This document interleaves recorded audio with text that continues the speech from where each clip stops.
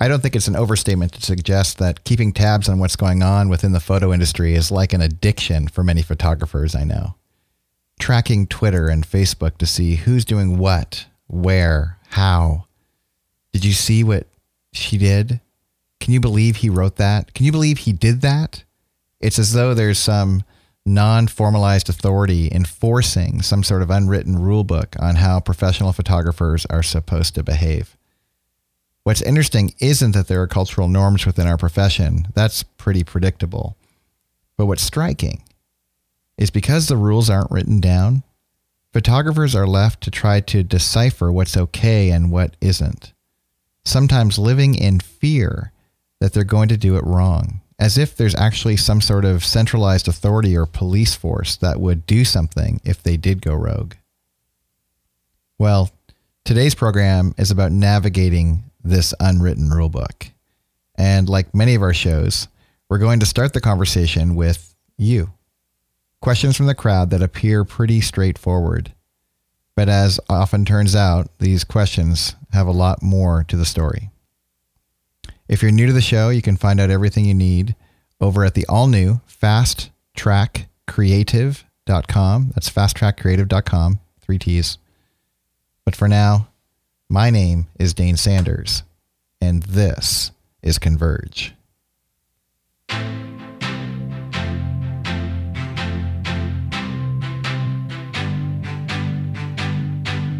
Welcome. Again, my name is Dane Sanders. And I want to start our show today by introducing you to a friend, a guy named Tim, hails from Costa Mesa, California. And he was one of the first guys to call in on Converge, and I'm thrilled to have him on. But rather than me share with you what I interpret about his question, I just want you to hear his question, just firsthand. And you can decide for yourself what you think. So, without further ado, here's Tim. Hi, Dane. This is Tim Kruger from your Better Together group in Orange County. Question came up with one of the members of the group, and they were wondering if they can be a professional photographer and shoot with consumer-grade cameras, and specifically with a DX camera. And does that mean anything? Would love to hear the feedback from you. Look forward to hearing it. What I love about Tim's question is how loaded it is. I mean, first of all, he's asking for a friend or someone in his group. I can actually picture the air quotes as he's saying the word someone from, or the phrase someone from my group. So there's a sense in which it feels safer or something to ask the question on behalf of a bunch of people as opposed to owning it. But second, he's appealing to a standard that simply doesn't exist in our industry. You know, the age-old question of what the tangible indicators are that signify being a professional. What are the metrics? At best, this is a moving target, and it's entirely subjective, and it has no real authoritative body. There just really isn't one who gets to decide who's pro and who isn't.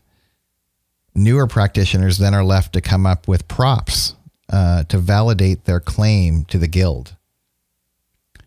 The other side of the coin, I've noticed that more established practitioners or pro photographers who've been at this for a while who make money with their camera or their businesses, they tend not to be concerned with these kinds of questions, except when they're asked to decide whether someone else is in or out. If it's a newbie or an upstart, then they might be concerned with these questions. But day-to-day practice, if you just look at how they do their life, how they run their businesses, they shoot with the best gear they have access to at the time, and their professionalism or their proness has very little to do with the gear they use. It's the results they come up with.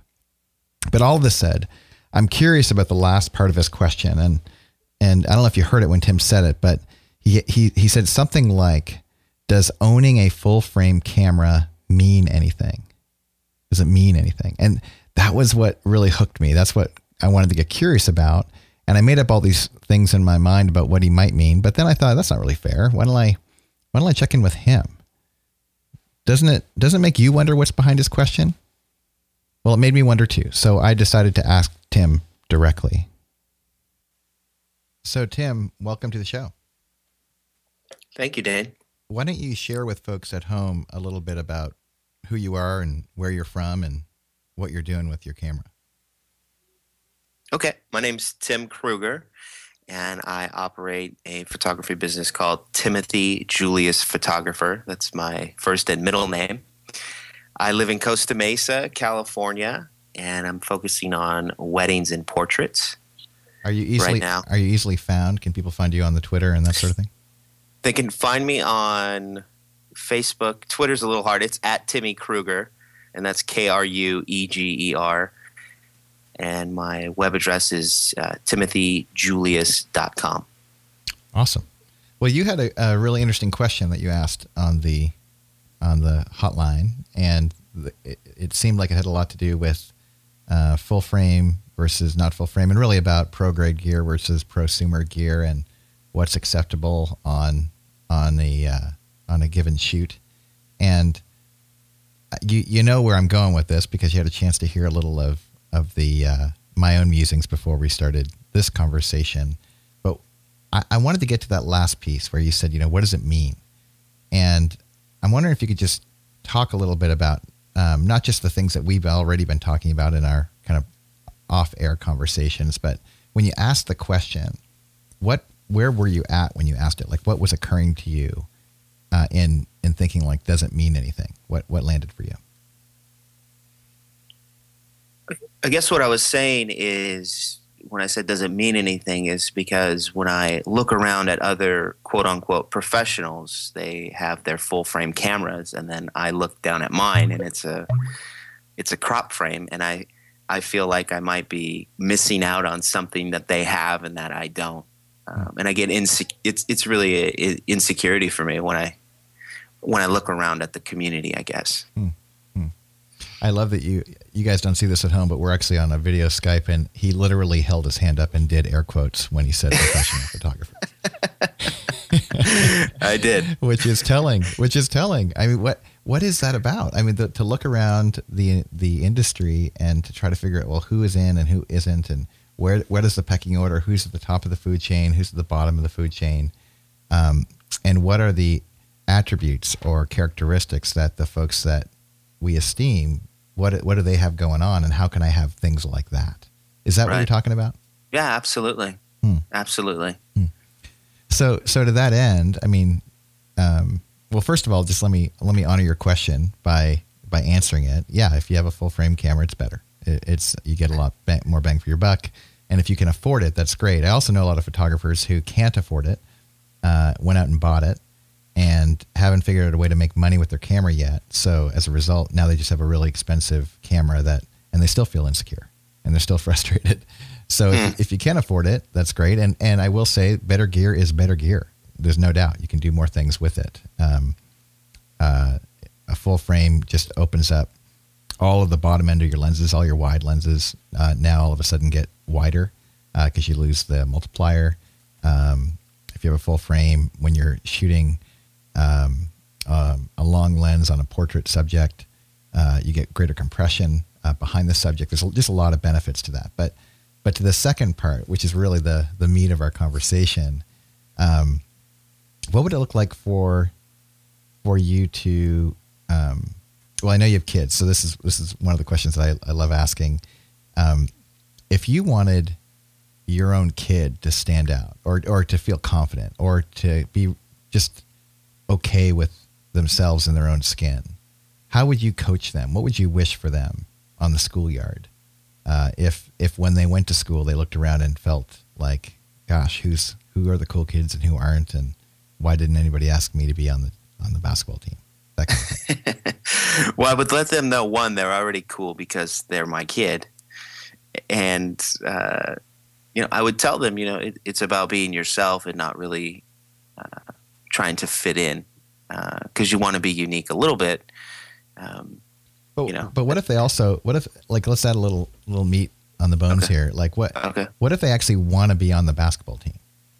So like, let's say the kids are playing, I play basketball in the schoolyard a lot when I was growing up. That's why I'm picking that sport of choice. For you guys at home, it might be handball. It could be tag, jump rope, Foursquare, your call, whatever it is. But you actually want to be good at that thing, because that's a little bit of what's embedded in here is how do I feel good and feel confident in who I am? So if you wanted your kid to be good at something, at a skill, would you obviously you wouldn't go tell them to put on the same clothes as the people who are winning at Foursquare or basketball. Right. What would you tell them? What would you tell them? They have to practice, and they have to practice a lot.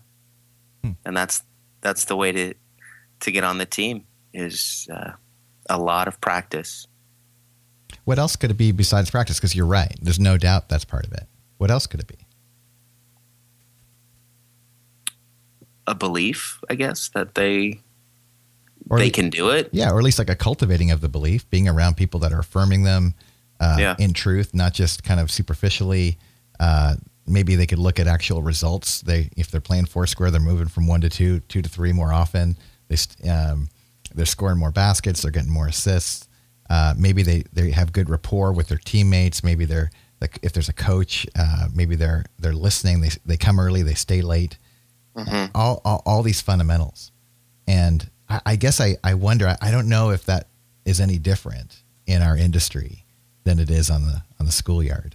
Especially in our case, there isn't even a coach or a principal. It's free for all. And what's wonderful about results is if your clients are happy, and I'm switching back to the real world here for a second. If your clients are super happy with the results, ironically, even if you had poor gear or poor quality gear, if you can really deliver high quality results when it's all done, they'll actually be more impressed with you. But you answer the question yourself. How do you get there? Well, you put yourself in a position where you are confident. You don't try to be confident. And it's based on something objective that you don't actually have a say on. Like if you deliver the goods, if you're in the fourth square, if you've scored 20 points in the game, guess what? You're in the category. And if you're not there yet, well, it sounds like it's time to do some layups. Definitely. So one of the things I love about this conversation, Tim, is you represent, and this conversation represents what's going on for a lot of folks at home. They're listening to this deal and they're relating. They connect to you. They know there's a lot on the line when you do business and creativity and you put them together. You put a business out at yourname.com or yourfirstnamemiddlename.com. And when you do that, you're vulnerable. You're out there. You're saying, like Seth Godin says, you're saying, I made this. I'm putting it out there, and it's terrifying. But fear is a made up deal, man. It's not real. No one in our industry, there's no centralized body. There's no police force who gets to say you're not it. And although plenty will say it, it's actually carries no weight. And my double dog dare is for you to reconsider the whole game and your approach at it. And for you guys who are at home, the same deal. If people want to get in this conversation with you, Tim, in Southern California, I know you're leading a local Better Together group. You already mentioned how to get people to get a hold of you. I'd encourage you at home to do that. But more than anything, Tim, I just want to thank you for your vulnerability and your courage to even ask the question, to get in the dialogue, and for being so good to yourself and to the industry by leaning in with these kinds of honest inquiries. Definitely. And I want to thank you, Dane, for answering the question. Well, it means a lot. Well, you're kind to say so, but my job must be pretty easy because apparently you answered the question actually. So. Indeed I did. So when I hung up the phone with Tim, what occurred to me was the conversation shouldn't end there. It wasn't enough. I think that there's something in his question around how he's negotiating, finding his way as a creative person and as a creative person who wants to make money with his creativity. So I wanted to bring on a friend to get in some conversation about it. And as Providence would have it, as I was in the editing room, I got a call from my friend, Mike Larson. So for those of you guys who don't know Mike, he's a photographer up in San Luis Obispo, kind of a northern central California area, coastal, does a lot of work in weddings, especially around vineyards and estates. And he's been a longtime friend of mine and someone I'm really grateful for, a confidant and someone I really trust. And he's kind of one of those guys who you can go to and not have it perfect when you're having the conversation. You can work it out mid-conversation. And I can't tell you how many times I've had those kinds of dialogues with Mike. So he's the perfect person to weigh in on this dynamic. And I should let you guys know ahead of time, too, that I shared with Mike a little of the conversation with Tim already. So he's up to speed. And what you guys didn't hear off air was we started talking about this idea of shortcuts and how our industry, well, it's easy to blame the industry. It's easy to blame jokers like me who write books called Fast Track Photographer, or it's easy to blame businesses who put advertisements up that suggest if you buy their product, you will get better, like full-framed cameras, for example. But there's a tension here, isn't there, Mike, that there is some value in these things that are created, but sometimes the message gets misunderstood. I don't know. Am I being too charitable to these joker authors and joker businesses? Because it seems like the products that are being created, if they're used well, like smart photographers buy the best gear, but that doesn't make them the best photographer. Is that fair? Well, I think in this industry, photography industry, it's a lot about personality, and it's a lot about character and ingenuity. The technical definitely sets a standard for, the capability of some things, but then again, people were doing awesome stuff with pinhole cameras years ago, and we hold them in high esteem for pioneering different things. But as you know, as time goes on, technology changes, and sometimes bringing back old technology can actually become something new and innovative, just as much as buying the absolute best gear. But I think we're definitely in an era, where the gear isn't all. Before it was all about megapixels. I remember when I got into first digital photography in 2000, and actually 1998 was my first digital camera I ever bought. It was all about what's the next megapixel camera. Like, that's what it was, and that people got ingrained in their minds, like, how many megapixels? How many megapixels? It didn't matter the brand as much of anything. It was how many megapixels, and then it was how many images can you fit in that card? Because I remember my first card could only fit 20 images, and there were limitations. But bottom line is that as time went on, in 2003, I bought an $8,000 digital camera. A lot of people called me crazy and actually mocked me for spending, I remember someone telling me that I had more dollars than cents. I was just like, what? But whatever, you just kind of shrug it off and you say, I'm not going to let negativity in the industry over what gear I have or what things I do bring me down. But that opened up the doors for a lot of different things. And gosh, I had, people actually wanting to rent that same camera, a year later, wanting to use it. And that's not why I bought it. But, I currently don't use a full frame camera. I have a 1D Mark IV and I love it.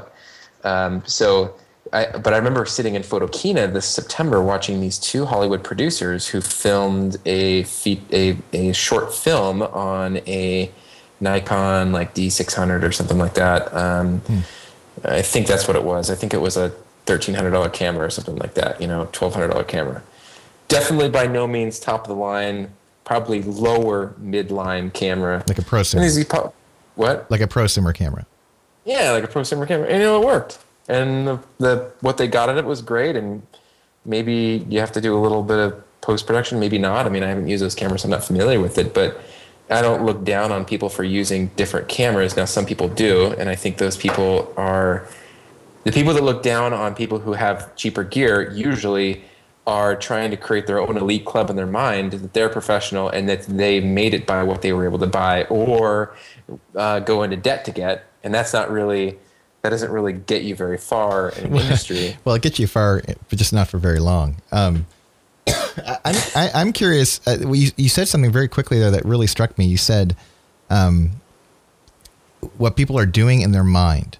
So when people are trying to, what I'm making up right now is like they're trying to make shortcuts. So that person who values what they use, what they wear, you can even transfer it to society and say, what they wear, like the clothes they wear, the car they drive. It doesn't define who they are, yet it does have some kind of the story they tell themselves about themselves. They might even say they feel more confident when they're, using that kind of gear or whatever. And it reminds me a little bit of what I heard Tim say when he was suggesting that he was trying to get further with this thing. And how do you interrupt that mind conversation? How do you tell yourself the right stories so that you're taking shortcuts with the right stuff and going the long road with the stuff that it just takes time? Like I was joking with somebody recently, and I shared this with you off air too, was the new tagline for Fast Track Photographer ought to be, it's slower than you think. It was never meant to say quick and easy. It was meant to be the fastest, most efficient way for you to find your way is to figure out who you are first.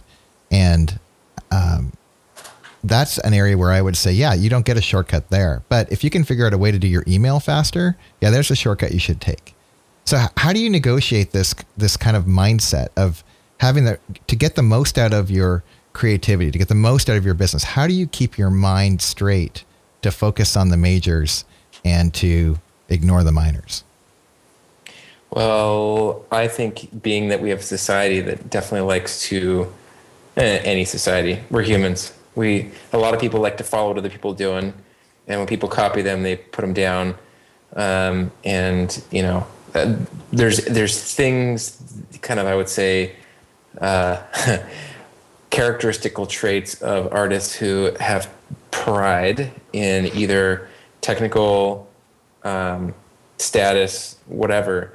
But I think the thing that people need to realize is that they have to be influenced. They have to have people around them that influence them in the right way, because we're all influenced by people. And I think I talk to a lot of photographers who, after 5 minutes of talking with them, sometimes even less, after 60 seconds of them opening their mouth during, mentoring sessions or during just a casual dialogue, I can tell that they don't have any mentors who are pouring and challenging, encouraging them in their life. And in terms of integrity, in terms of value, where their value is coming from, where they are seeking their self-worth from, there's something missing, a core, for me, that comes from, my spiritual beliefs. It comes from people that I value and respect. And when I see that missing, I think that opens up the hole for people to listen to negativity or to be influenced in ways that aren't productive. And then they get in this, like you always go to the emotional, mental,